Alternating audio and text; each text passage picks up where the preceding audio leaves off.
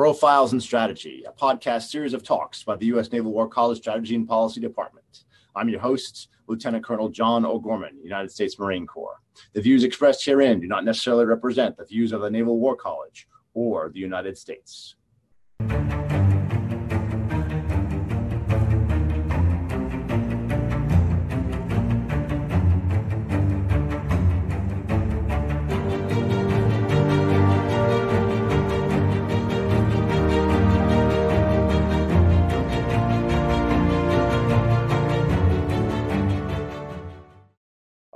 Hello and welcome everyone to Profiles and Strategy podcast. This is episode 20, the Cold War.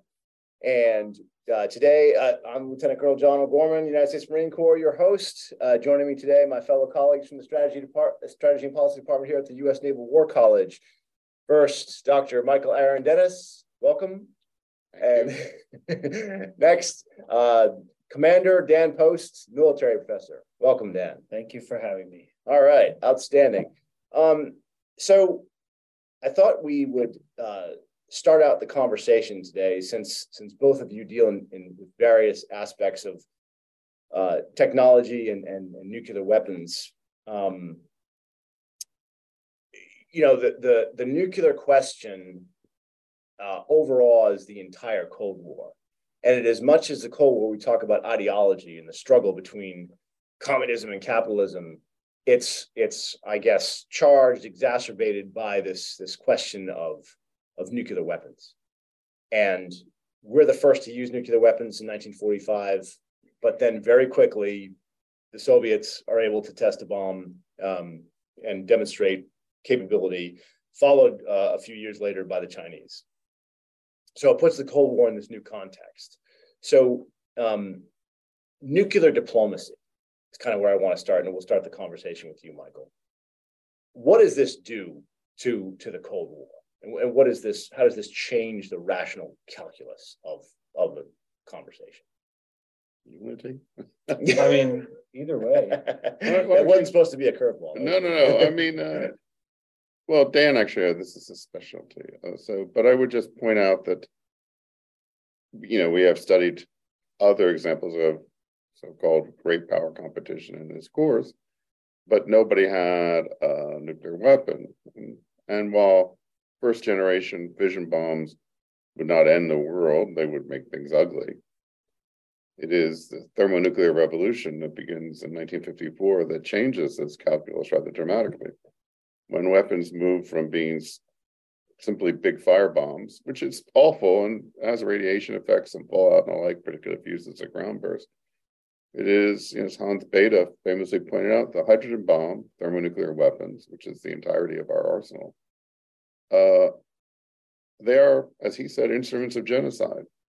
It takes a while to convince American policymakers that, in fact, the sheer scale of death from their use, the employment of such weapons. For example, the very first casualty reports about our planned attack on the Soviet Union, I think it's the Harman report, Harman Committee, is roughly 77 million people. Now, yes, they're Soviets and they're the ostensible enemy, but 77 million people. Nazis only managed to kill 6 million Jews with effort, and more in slit trenches and bullets. But think about it: 77 million people in a stroke, and casualties would be just as great upon the United States were a successful Soviet strike to take place, which is why we engaged and still do in a first strike. That is, our goal has always been to incapacitate an enemy so they may not be able to act on the homeland. And that is so, but as you pointed out, you've used the curious phrase nuclear diplomacy, and that's something that really was coined by Gar Alperowitz. Actually, he called it atomic diplomacy in his book about the use of the bombs against Japan.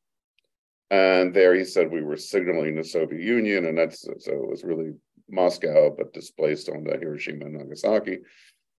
And scholars have debated this point, and as Martin Sherwin pointed out in what is still one of the best books on this, A World Destroyed,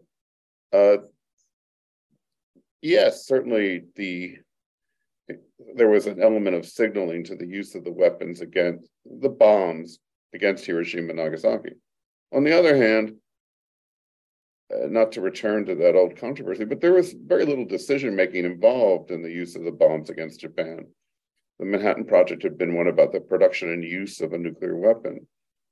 It would have required much more effort to not bomb Japan with a nuke than it did to go along and do that. We may be appalled by that, by our own modern standards, but we often forget that the summer of 45, Americans were just desperate to end the war in the Pacific. The war in Europe was finally over. People, those of you who are familiar with the Band of Brothers series on HBO know that at the end, they're all getting ready to be shipped out to the Pacific. My mother's own Uncle Leon was in the Westpac. He didn't certainly want to participate in any invasion of Japan should such a thing take place.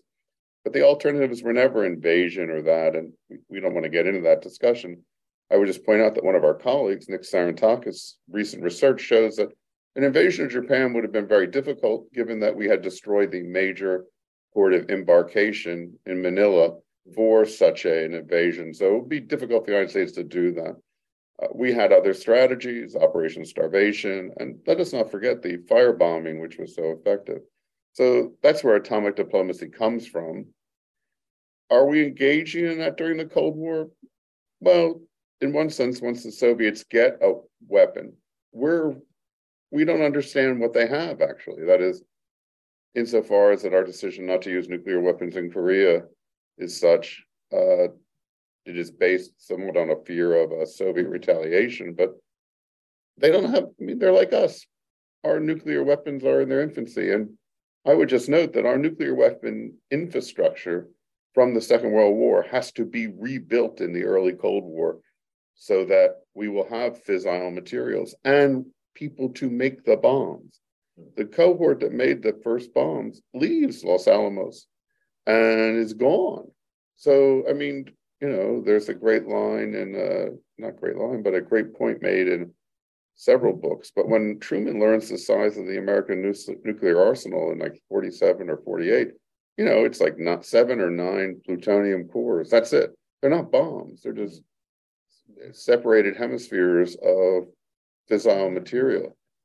I don't want to go into that closet, but think about it. The industrial infrastructure to build these weapons is enormous. I mean, we only enter the period of so-called nuclear plenty under Eisenhower because of decisions Truman makes to rebuild the production facilities at Oak Ridge and at Hanford, and at a dozen other places throughout the United States. Nuclear weapons require a vast infrastructure. They require immense industrial skills. And, you know, a lot of nuclear diplomacy, one could argue, is actually domestic, building the coalitions. I mean, there's a reason why New Mexico likes nuclear weapons, because Los Alamos is there, Sandia is there. These are the sites where we maintain our thermonuclear presence, so to speak. Dan, please.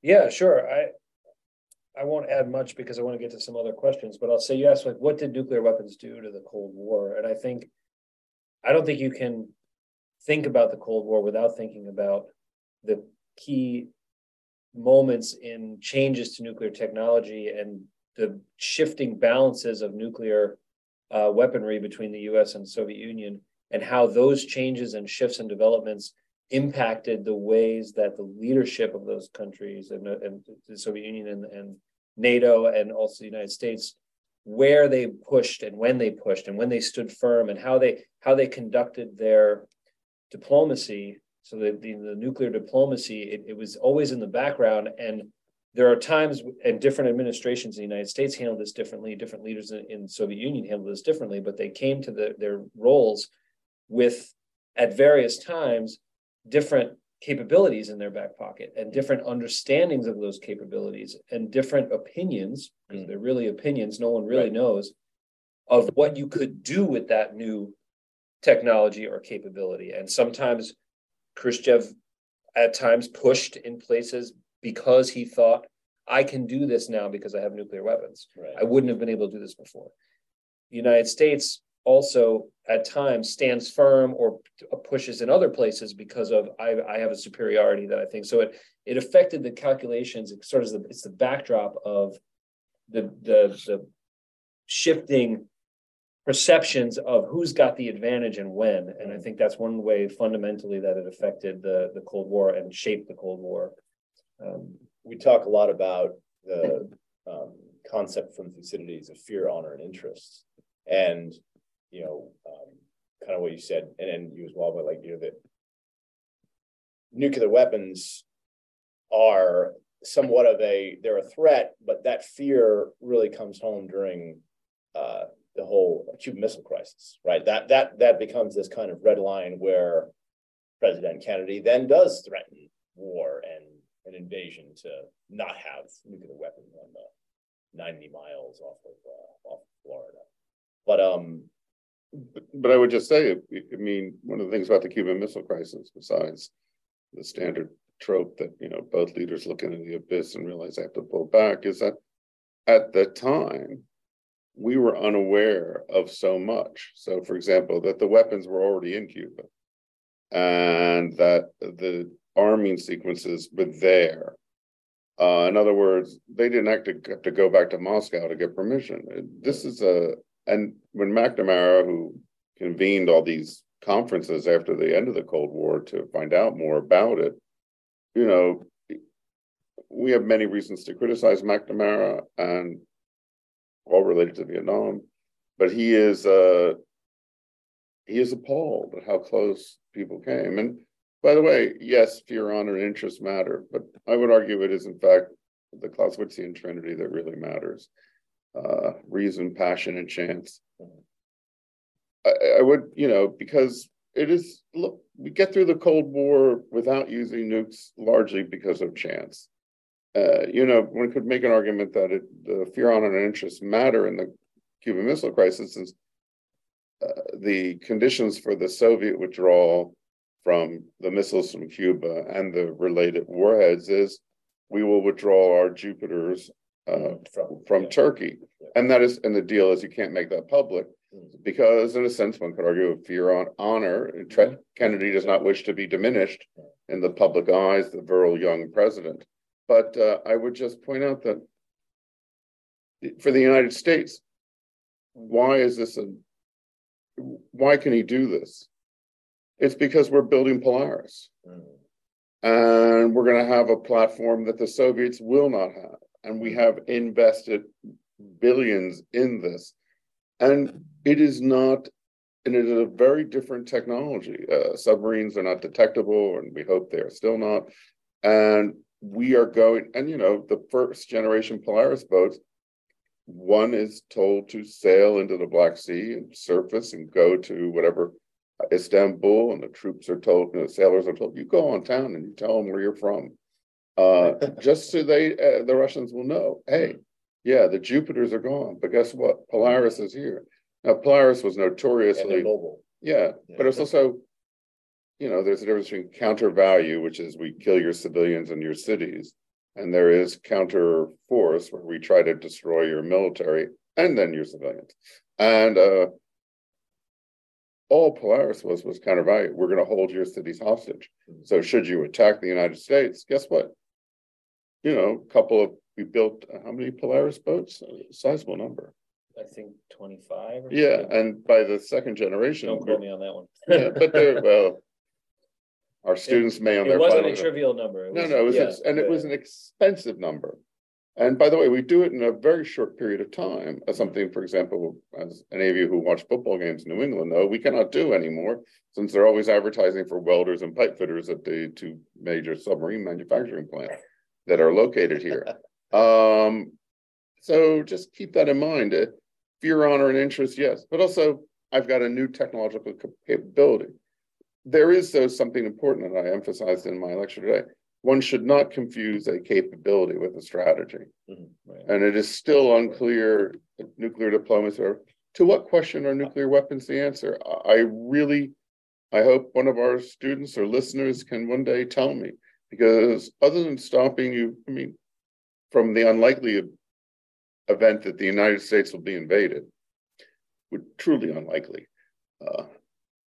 What are we doing with them? I mean, Dan pointed out a really important point, which is that they seem to provide leaders with more steel in their backbone under certain conditions. But the real question I would push back on that is, yes, they provide you with more, potentially more leverage, but now in the present, and even in the later Cold War, when it becomes clear that the use of these weapons will fundamentally alter the climate and kill more people, what is their actual value? I mean, by the way, they're a great jobs program, and I certainly am not against New Mexico and against and they're unmanufacturing. That is, there's a place in Amarillo called Pantex where we take apart nuclear weapons. It's a very sophisticated operation. It requires an immense amount of skilled labor. It's also a really scary place to go visit. And so just keep that in mind. I mean, the fundamental question is, what are they good for? Yeah. And that's a fundamental question throughout the Cold War. And I think the Cuban Missile Crisis is almost a culmination of a finally accepting that the leaders at the time did not know the answer to that question. You know, they going in. So you could, if you look at the timing, the Soviets developed the hydrogen capability themselves, the thermonuclear bomb, and then they start pushing harder in Berlin. They do, and that leads to the Cuban Missile Crisis is all related. And afterwards, both sides realized, wait a minute, that we have this capability. It still didn't help us. We still didn't gain these advantages that we wanted. It encouraged them, or maybe gave them the confidence to push for those things. And they also may have contributed to them not getting out of control, but they still failed to achieve those coercive goals and those things that they were trying to do.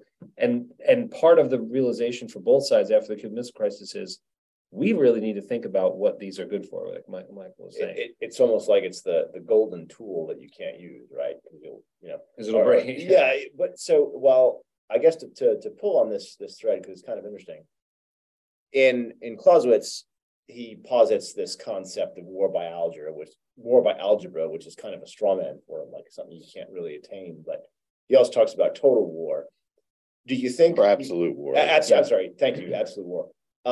Do you think that is one of the problems in dealing with the concept of strategy for nuclear weapons, because it is just so difficult to wrap your mind around, and millions of casualties, and how would you even employ these, and then what's left after it? Is that why it's so difficult for us to come up with a effective strategy in terms of what these things do and what they?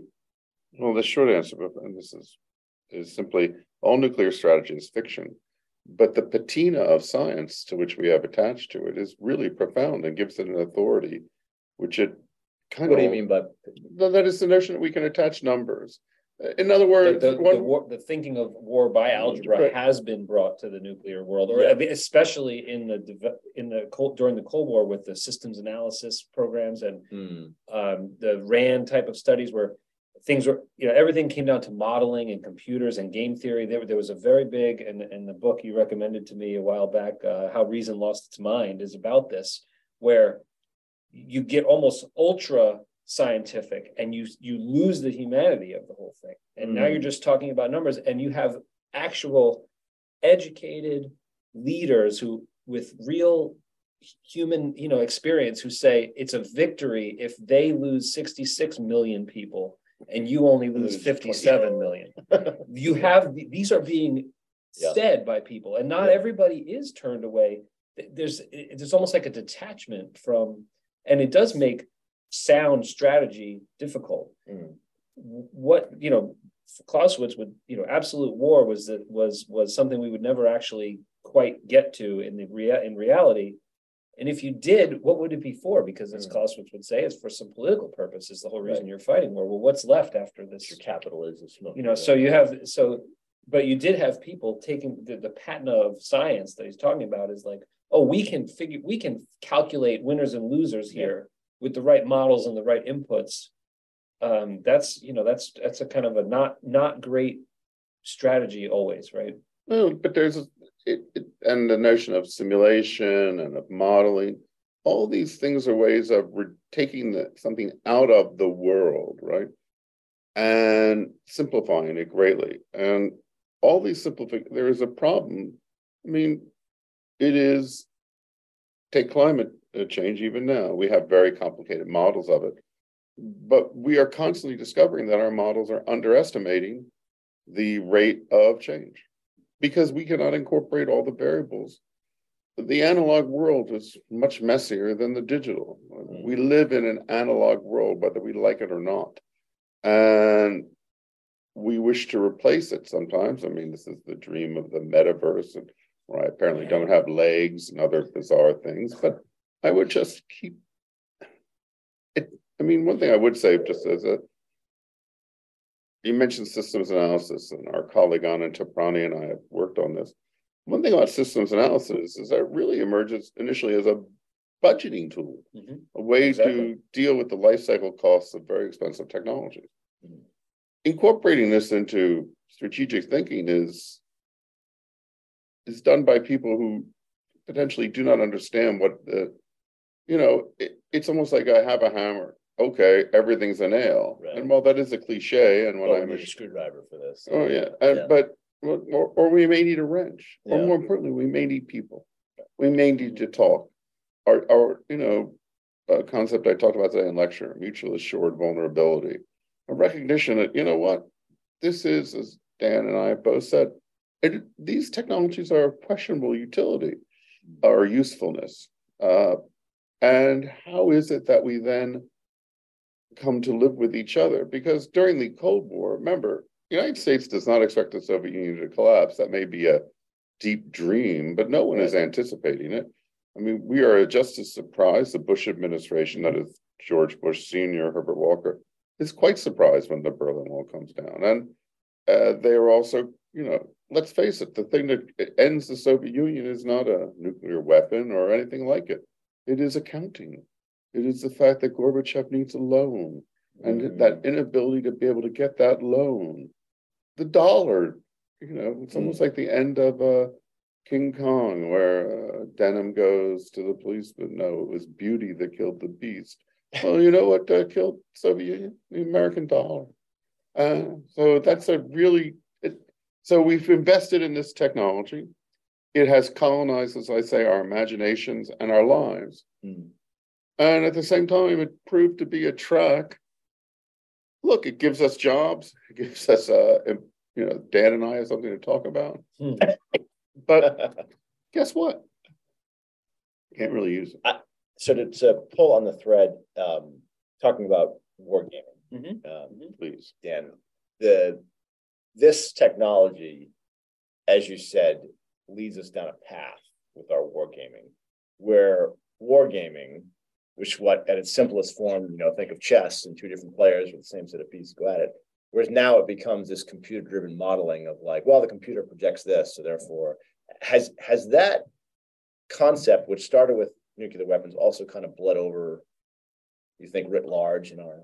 Well, wargaming wasn't invented in the nuclear era, of course. And so I will tell you that wargaming as a methodology to study questions is useful in certain contexts. Sure. It's an excellent tool to do certain things, especially things like investigate nuclear war, because we haven't had any to look at. Thank goodness. Thank goodness. And we all want to keep it that way. Even our adversaries want to keep it that way. So, which is important. But so you have this methodology, and it is useful for certain things. Now it gets applied not just in the computer modeling world, but also in the, they run games with hundreds of real people playing and lots of paper being passed back and forth. And if, you can design a game to answer sort of any question you want to answer, or you can design games to test certain technologies or forms of organization, for example, like you can test a new command and control structure if you want to see how well that works under stress. So you can do all these things. And I think I already forgot what your actual question was about wargaming, but it's a useful tool. Has it become more about modeling than about actual wargaming because of the nuclear weapon? Or I think, actually, forgive me for saying, I think what you're trying to get Dan to address is, to what extent is wargaming more or less realistic? In the context, that is, how might we read the game back onto the world? And I think that's a really important point because your own research has pointed out some really important things. Yes. So I looked at Cold War wargaming and crisis simulations, the ones that I could get a hold of that aren't classified or haven't been declassified yet. And, I was asking my own research questions, but what you find is that the big games that are being run with high level government participation, like secretary level and deputy secretary levels and experts across the fields, adversary experts that are experts on the red team, whoever the bad guys are. The games are they're as realistic as we can make them, right? I mean, but there's a limit. It's not reality. So you have they can be mapped onto the real world, but the outcome of one game and players in the games have been quoted as saying this one game does not predict the future. It's one path the future can take. Now, one of the things that researchers are doing today is they're running the same game multiple times with different players. And then you can make a little bit more. Players have also called war games variously. They've called them simulated war experience, which anybody who's been to war might have something to say about that or object to that. But this is how this is looked at and used. And I don't think it's a bad thing as long as you recognize the limitations. And especially if you're using computer models to calculate, for example, the outcome of a conflict, team A does this, team B does this, and you have the computer decide, you're only going to get what the computer programmers put in. You have to recognize those limitations, but the method itself it didn't fall victim to reason losing its mind necessarily. For a while there, it did. We were doing a lot of things that were just sort of these totally abstract number crunching war by algebra games. I think the field in general has definitely gone away from that and has recognized that's not the best way to do wargaming. And we have a great wargaming center here that does this, I think, very well. They run games, they run series of games, which is awesome because it gives you more data to compare and contrast. And if you want, I know you have another question, but we can talk about specifically what I saw in nuclear wargaming through this period if you want, but I'll wait. So, no, please, I'd like to hear that. So I'm just going to I want to make sure I get my numbers right. So I want to read the numbers here. But so in one of the things I did as part of my research, but I went and looked for all the war games I could find and crisis simulations I could find that tested nuclear strategies between nuclear powers. So both sides have nuclear weapons or are protected by a nuclear power like the United States does for its extended deterrent promises. And I found 41 cases that fit this description. I found many more, but there were lots of other games that did this, but the ones that really demonstrated escalation dynamics and what happens in a nuclear war, I found 41 cases that met all of my criteria. And out of those cases, only 3 have a successful war termination outcome when nuclear weapons are used. How do you define success? So, success in this case is You're alive. Yeah. So the success is measured by, does nuclear use help get to war termination or does it escalate? So success is it goes down towards war escalation or termination, and failure is it does anything else, right? Sure. Because that's what you would hope, right? I mean, nuclear war is so destructive that if you use one or two, you don't want it to go more than one cycle because as soon as.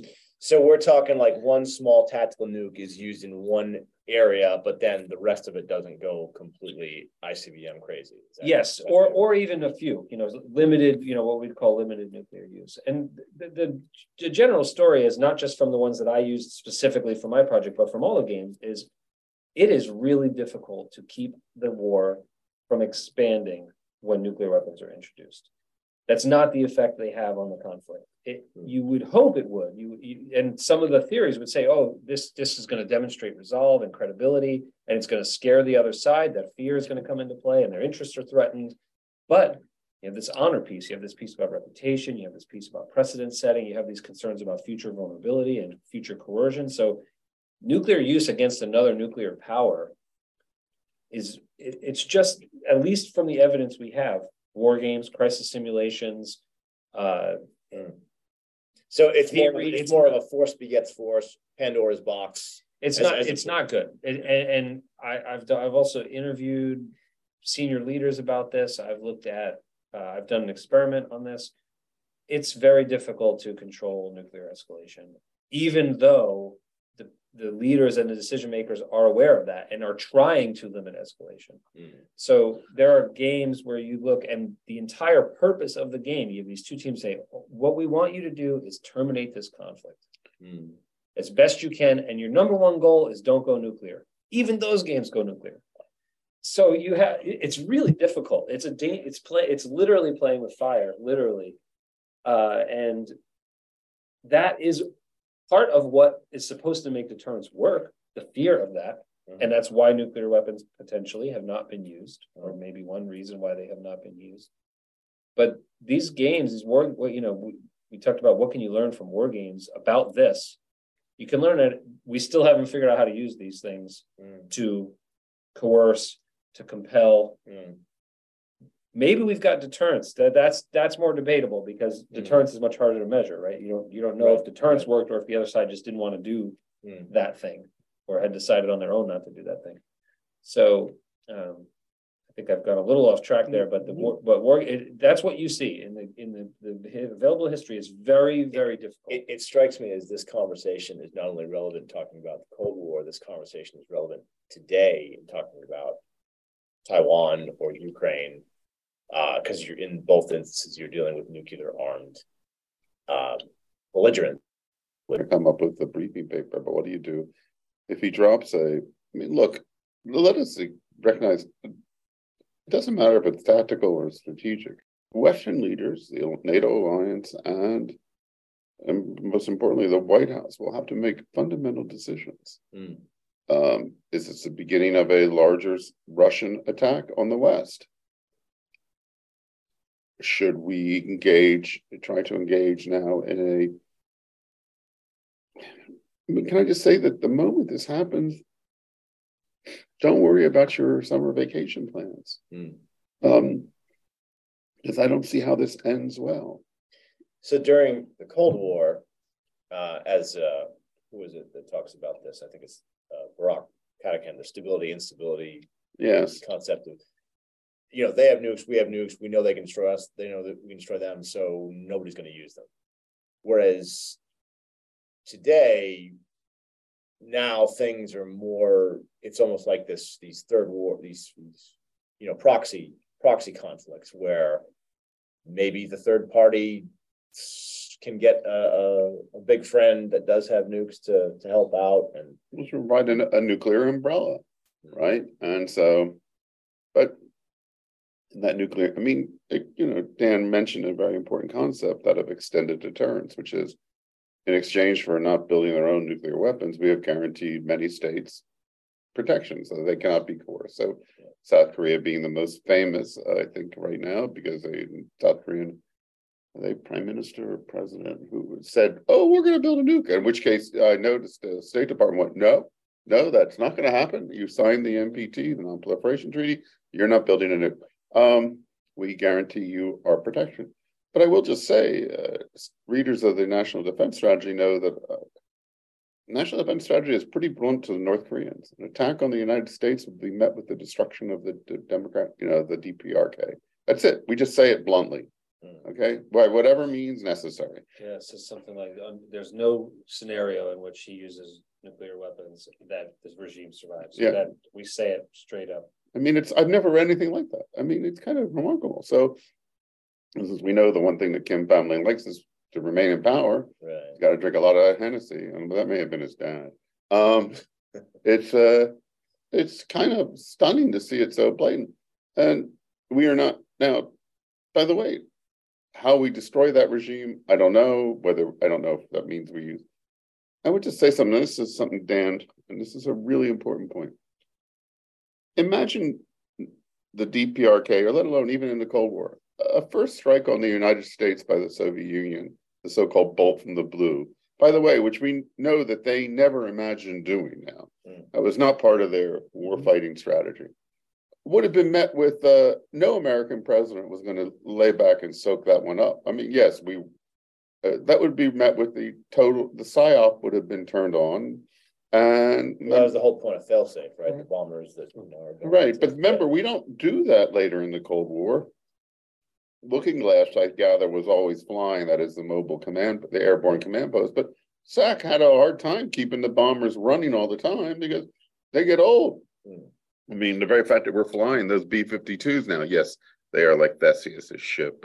They have been rebuilt so much that, their original pilots might not recognize their glass cockpits. But I would just point out that, that was the apocalypse. That's why we had that's why we had Planet of the Apes, among other things. And there were no nukes. There would have been no good movies in the late '60s, right? Wow. No, there were some really good ones. No, but it does. Perhaps more curious though is the fact that, despite all these post-apocalyptic films, welcome back. That was scary. Welcome back to part 2 of the that's Strategy right. and Policy podcast. So nuclear weapons change all of the course. The number of. Can I say that? Wait, let me go back a second. It's not that nuclear weapons change these things. Let us practice what we preach to our students. The use of such weapons would always be a political decision. Nuclear weapons can, in theory, only be fired under presidential authority. The president is an elected official. While there is a significant amount of pre-delegation to the missileers and even to the boats, it's still National Command Authority must issue the order. So it is hard to discuss something that did not happen, right? And I'm happy it didn't, as I know both of you are as well. But let us keep that in mind, because nuclear weapons don't do these things. It is our decision to build this. Remember, there is a significant debate. It is classified. It is very black, so to speak. Debate about whether or not to build an H-bomb. Okay, Leo Szilard famously does not want the debate to be public because he's afraid of the American people finding out, because he's afraid they would just want to build it. I would just keep this in mind, because there's too much.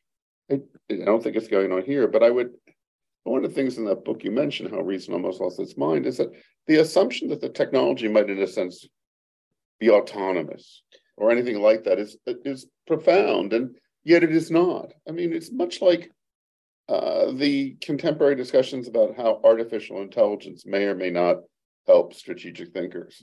Now, personally, I don't think that's a real issue. It may help you play chess better. But I mean, AI isn't coming to take, we may give it our jobs, but wherever there is artificial AI, people talk about AI, there is an immense amount of displaced human labor that we don't see. So, for example, the thing that everyone is embroiled about now, ChatGPT. Yes, we can write a crappy essay, forgive me. And some are better than others.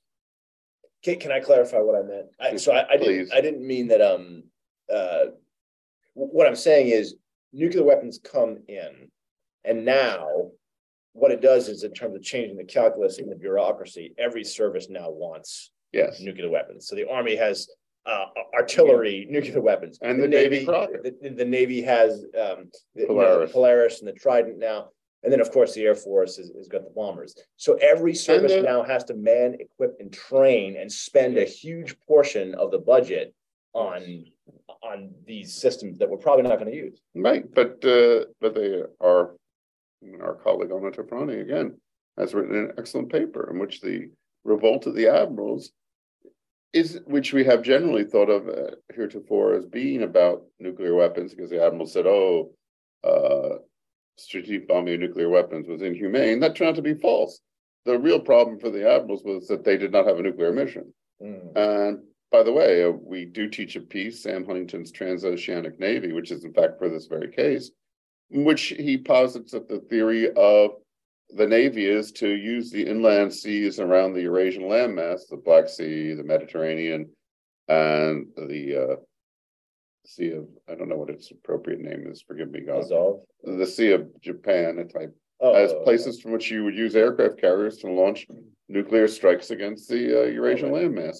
And by the way, the SIOP, the Single Integrated Operating Plan, I think the last one we have in complete form is 62, calls for the utter destruction of the People's Republic of China and the USSR. The argument being, well, let's just get rid of both of them at one time. That way we won't have to do it later.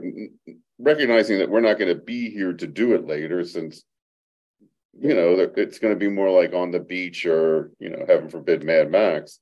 And so those leather chaps always look painful. And but just keep that in mind, because yes, it's a cost. One way to view nuclear weapons in the framework of what we teach is they are a massive cost imposition strategy.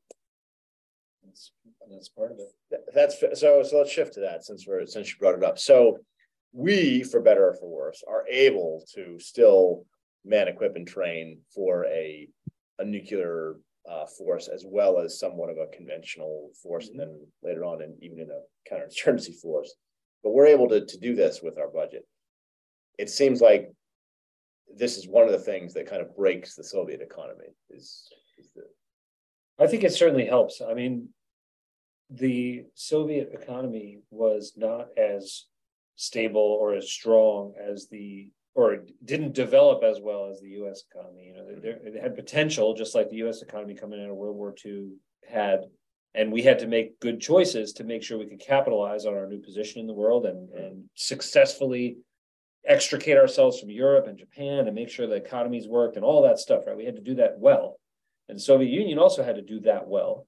And I think the United States did it better than the Soviet Union. And the idea, there's kind of like a story out there that this is one of the U.S. used the nuclear competition as a way to break the Soviet Union. I don't think the U.S. was doing that on purpose, at least initially. I think they realized down the line that this is an area where we are imposing costs. Like you said, it's a cost imposition strategy on the adversary.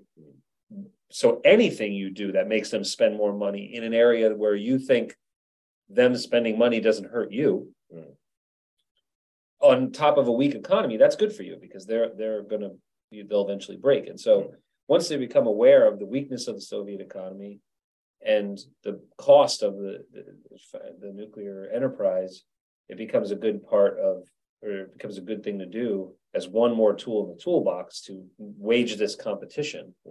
I think it would be dangerous to take away the lesson that arms racing is a good way to win a competition with a country that has less money than you. I don't think that's good. I don't think that's the right lesson to take. No, but it's, I think, actually an important point, which is sort of implicit in what you just said, is our understanding of the Soviet Union was deficient. So we kept thinking their economy was much bigger than it actually was. And I mean, one of the things that James Schlesinger, the former Secretary of Defense, when he comes into office, I think under, I forgive me, I don't recall under which president. I don't know if it's Carter. Yeah, Carter or Reagan even. But one of the things he says, one of the reasons he gets Andy Marshall to come up out of California and to RAND to found the Office of Net Assessment, he says, I don't believe it's as effective as, they're growing according to 13-14% a year. And he says, this is nonsense. How can they be doing that? We know how much they're spending on defense.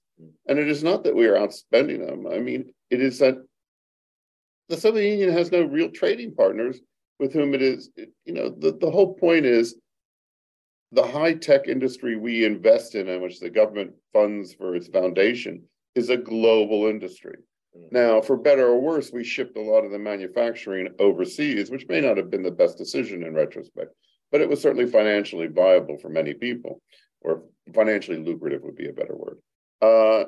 So that's one thing. Where's the Soviet Union going to put its extra resources if it had them? I mean, it's supporting states, and as our colleague John Garofano, who could not be with us today, would point out that their support of the Warsaw Pact, that is Eastern Europe buffer states, is an enormous drain on their economy, and as are their competition. I mean, actually, the irony is they're not competing with the United States anymore or the West.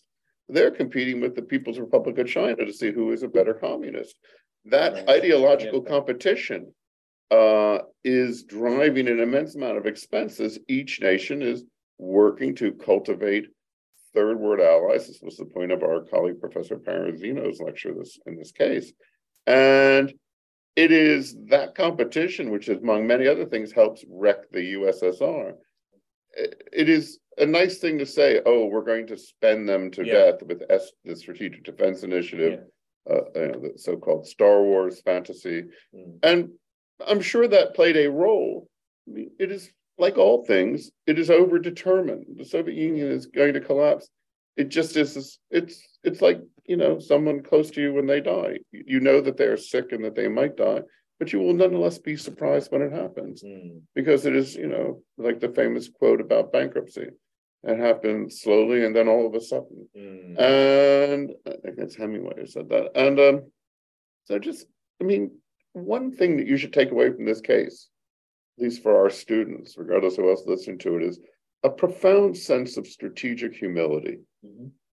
We didn't know the Soviet Union was going to collapse. We were not. And in fact, this is one of the great failures of the international relations community, has been dealing with the fact that no one in that community, very few, predicted this, and that's what they studied, right? The whole field is, and this was a big blind spot.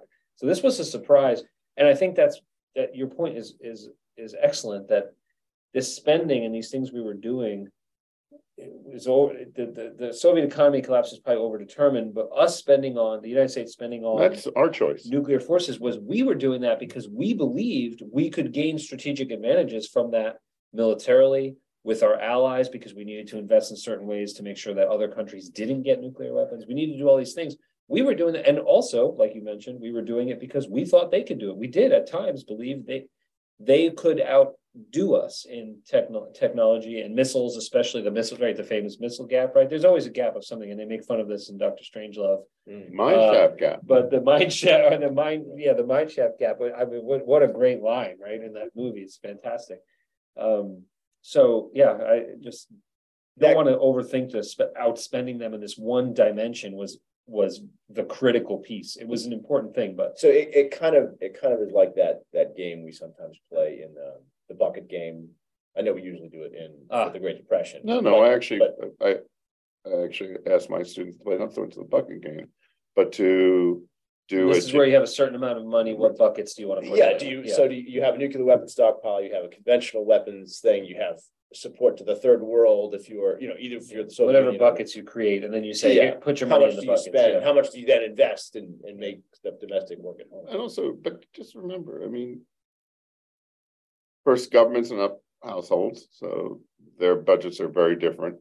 But more importantly, is that the Cold War is, for those our Naval War College students, it has been 4 cases. It is a cumulative set of effects.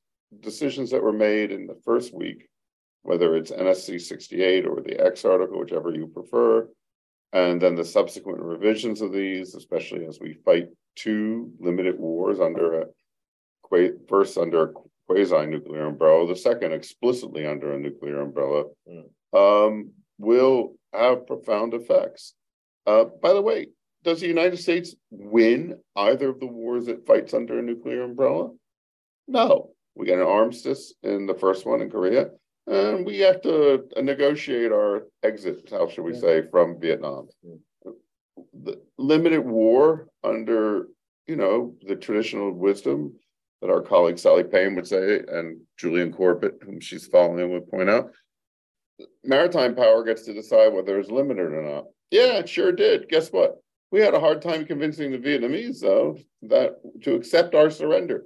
We actually had to bomb them to convince them. Linebacker 2 is bombing a nation to say, we say, uncle, just come to the table and sign the treaty, please. We know we have lost. We just want to leave. Let us. And nuclear coercion certainly didn't help us in that context. But, I'm not sure it can work. Does so shifting forward to, and I want to pull this thread about not just nuke but technology in general, and shifting into what it means for the present day. So Dan, you talked about technology, the concept of the third offset strategy, right? We have always used technology, not just nuclear weapons, but technology in general as our offset for saying, well, they have more foot soldiers and tanks and planes and artillery pieces, whatever. So does this plague our military in a lot of, because the cost of a lot of these technologies now, we can only afford so many new subs, new bombers, whatever, and now it's getting, my own service is cutting ground troops and artillery just so that we can have a few cyber warriors. And maybe that's the right call. I don't want to go on record to say it's whatever, but it seems like every service is now doing that. Is this I would say maybe perhaps an over-reliance upon technology to the detriment of actual strategic thinking and what is truly going to. So I don't know if I have an opinion yet or fully formed on whether we over rely or not, but it's a risk that I would always caution against, like you are bringing up, that technology is not the answer. And this is particularly true with nuclear strategy and nuclear deterrence. I talk about this a lot, that there's no specific combination of capabilities that will get us deterrence, because what deterrence is about the perceptions and how the other side reacts to those things. Incredible. So if you may have the most exquisite technologies in the world, but if that is not perceived by the enemy in a way that makes them say, well, because they have those things, I'm going to behave myself. And that's not automatic. So technology itself doesn't do deterrence, especially, but also it's not the answer in other areas. And so we always want to be mindful of that. I don't think it's wrong for the United States to play to its advantages. And we're the most advanced, richest country in the history of the world. And so to use money to trade for capabilities that help make you more secure is all very logical and makes sense. Sure. But if we over rely on that and forget that all of this boils down to which human beings where have power and when, and who, it's about people. Ultimately, there are people who must make these decisions and do these things and live under these conditions. And so you can't rule that out ever. And so it's really, for me anyway, it's just a strong caution to not over rely, but I don't think I study it enough to be able to say whether we do or do not over rely. And the one other thing I'll say on this is the United States has this reputation in some ways for being casualty averse.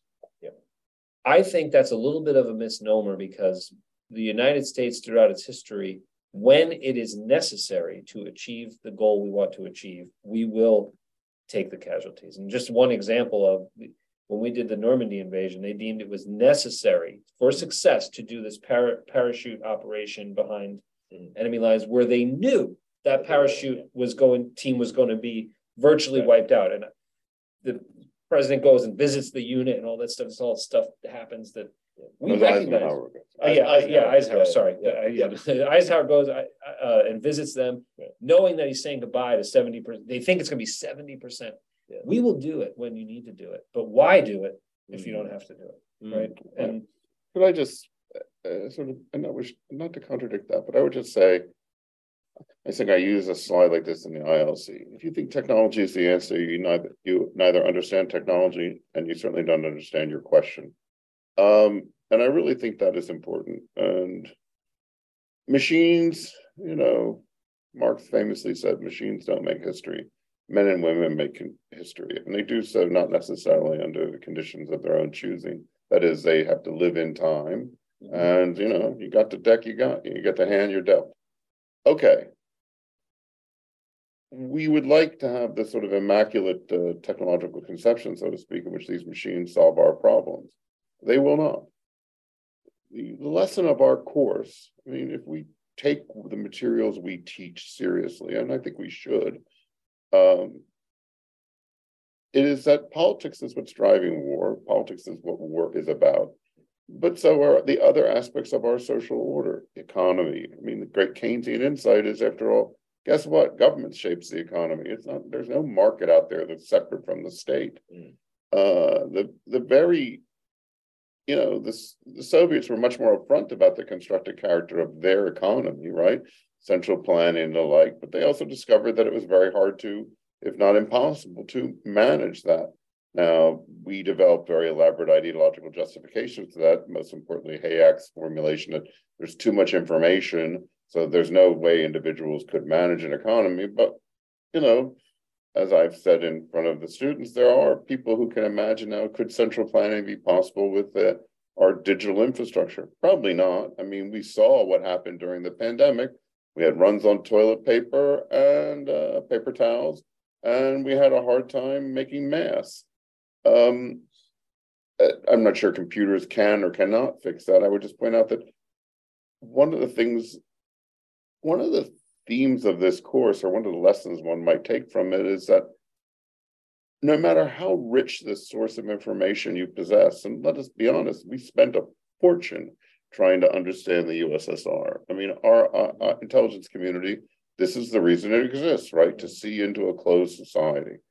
And so we have spy satellites, SIGINT, spies, when we read everything, we have a massive intelligence community, which we taught Russian to just so they could study it, just as we're trying to raise up a group to teach Chinese to study that.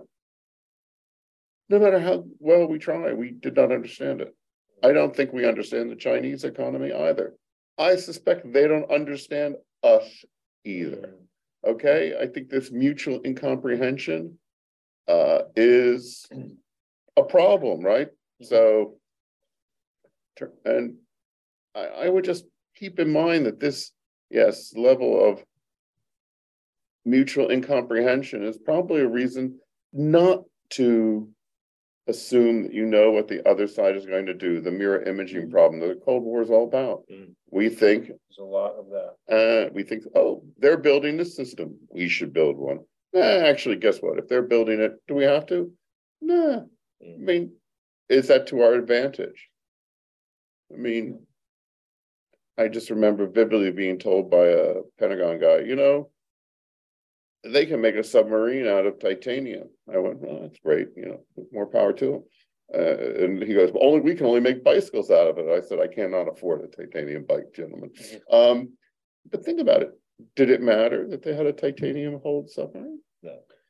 So, Well, and this point about not knowing each other accurately, that also comes into play in crisis of not reading each other accurately. So this is another thing you see in wargaming and the crisis simulating, is that misperception of all kinds. I use that as a broad term, but it includes, I didn't get it, I didn't hear it, I didn't understand it, whatever form. This is highly likely in these high stress conflict environments when trust is out the window, because you're already fighting, right? Sure. So you can't count on, they'll trust, they'll believe what I say. That's already failed. Otherwise you wouldn't be fighting, right? So you have to think about that. But this misperception and misunderstandings was a root factor in many of these war games that got out of control. One side thought, and they would say in the debrief, we thought we were being as clear as possible that our intention was X, Y, Z. Right. And the other team says, absolutely not. We thought Y, ABC. Yeah. And it's all over the place. And to think that that's going to be less in a nuclear environment than it would be in others is wishful thinking, I think. So just, not understanding each other in the broad context, but also misunderstandings in a conflict and crisis is and I would just point out, these are not STEM skills. These are very soft skills. These are linguistic, these are historical, these are cultural. I must tell you that I don't need it's not that engineers do not possess the skill set to solve these kinds of problems. But I think that many engineers recognize that these are not the problems for which they have been trained, and hence, and just as, by the way, these are not problems necessarily for the military to solve. Sure. And we know among our students and among our colleagues that there is a profound recognition that the military cannot solve all these problems. That we turn to them so often is a sign of our own weakness and a failure of government to, the very fact that, Mattis famously said, for every bullet I got to buy, I got to buy more bullets when you don't hire enough diplomats. And you know what? There's a lot to be said for that. Botswana or whatever, a nation in Central Africa, may not seem to be important during the Cold War. They're all terribly important to us now because of the critical raw materials that are located there. Guess who's there? China. But we are not. The president is having or has had a recent set of meetings with African leaders, and I hope that we will have greater access to their raw materials. But that is a problem in politics. It is not a problem that you can solve. Those are excellent thoughts, gentlemen. Thank you very much for your time. Thank you. Been fascinating. Always learn something. And we'll see everybody next time on Profiles and Strategy. Thank you. Very welcome, John. Thank you.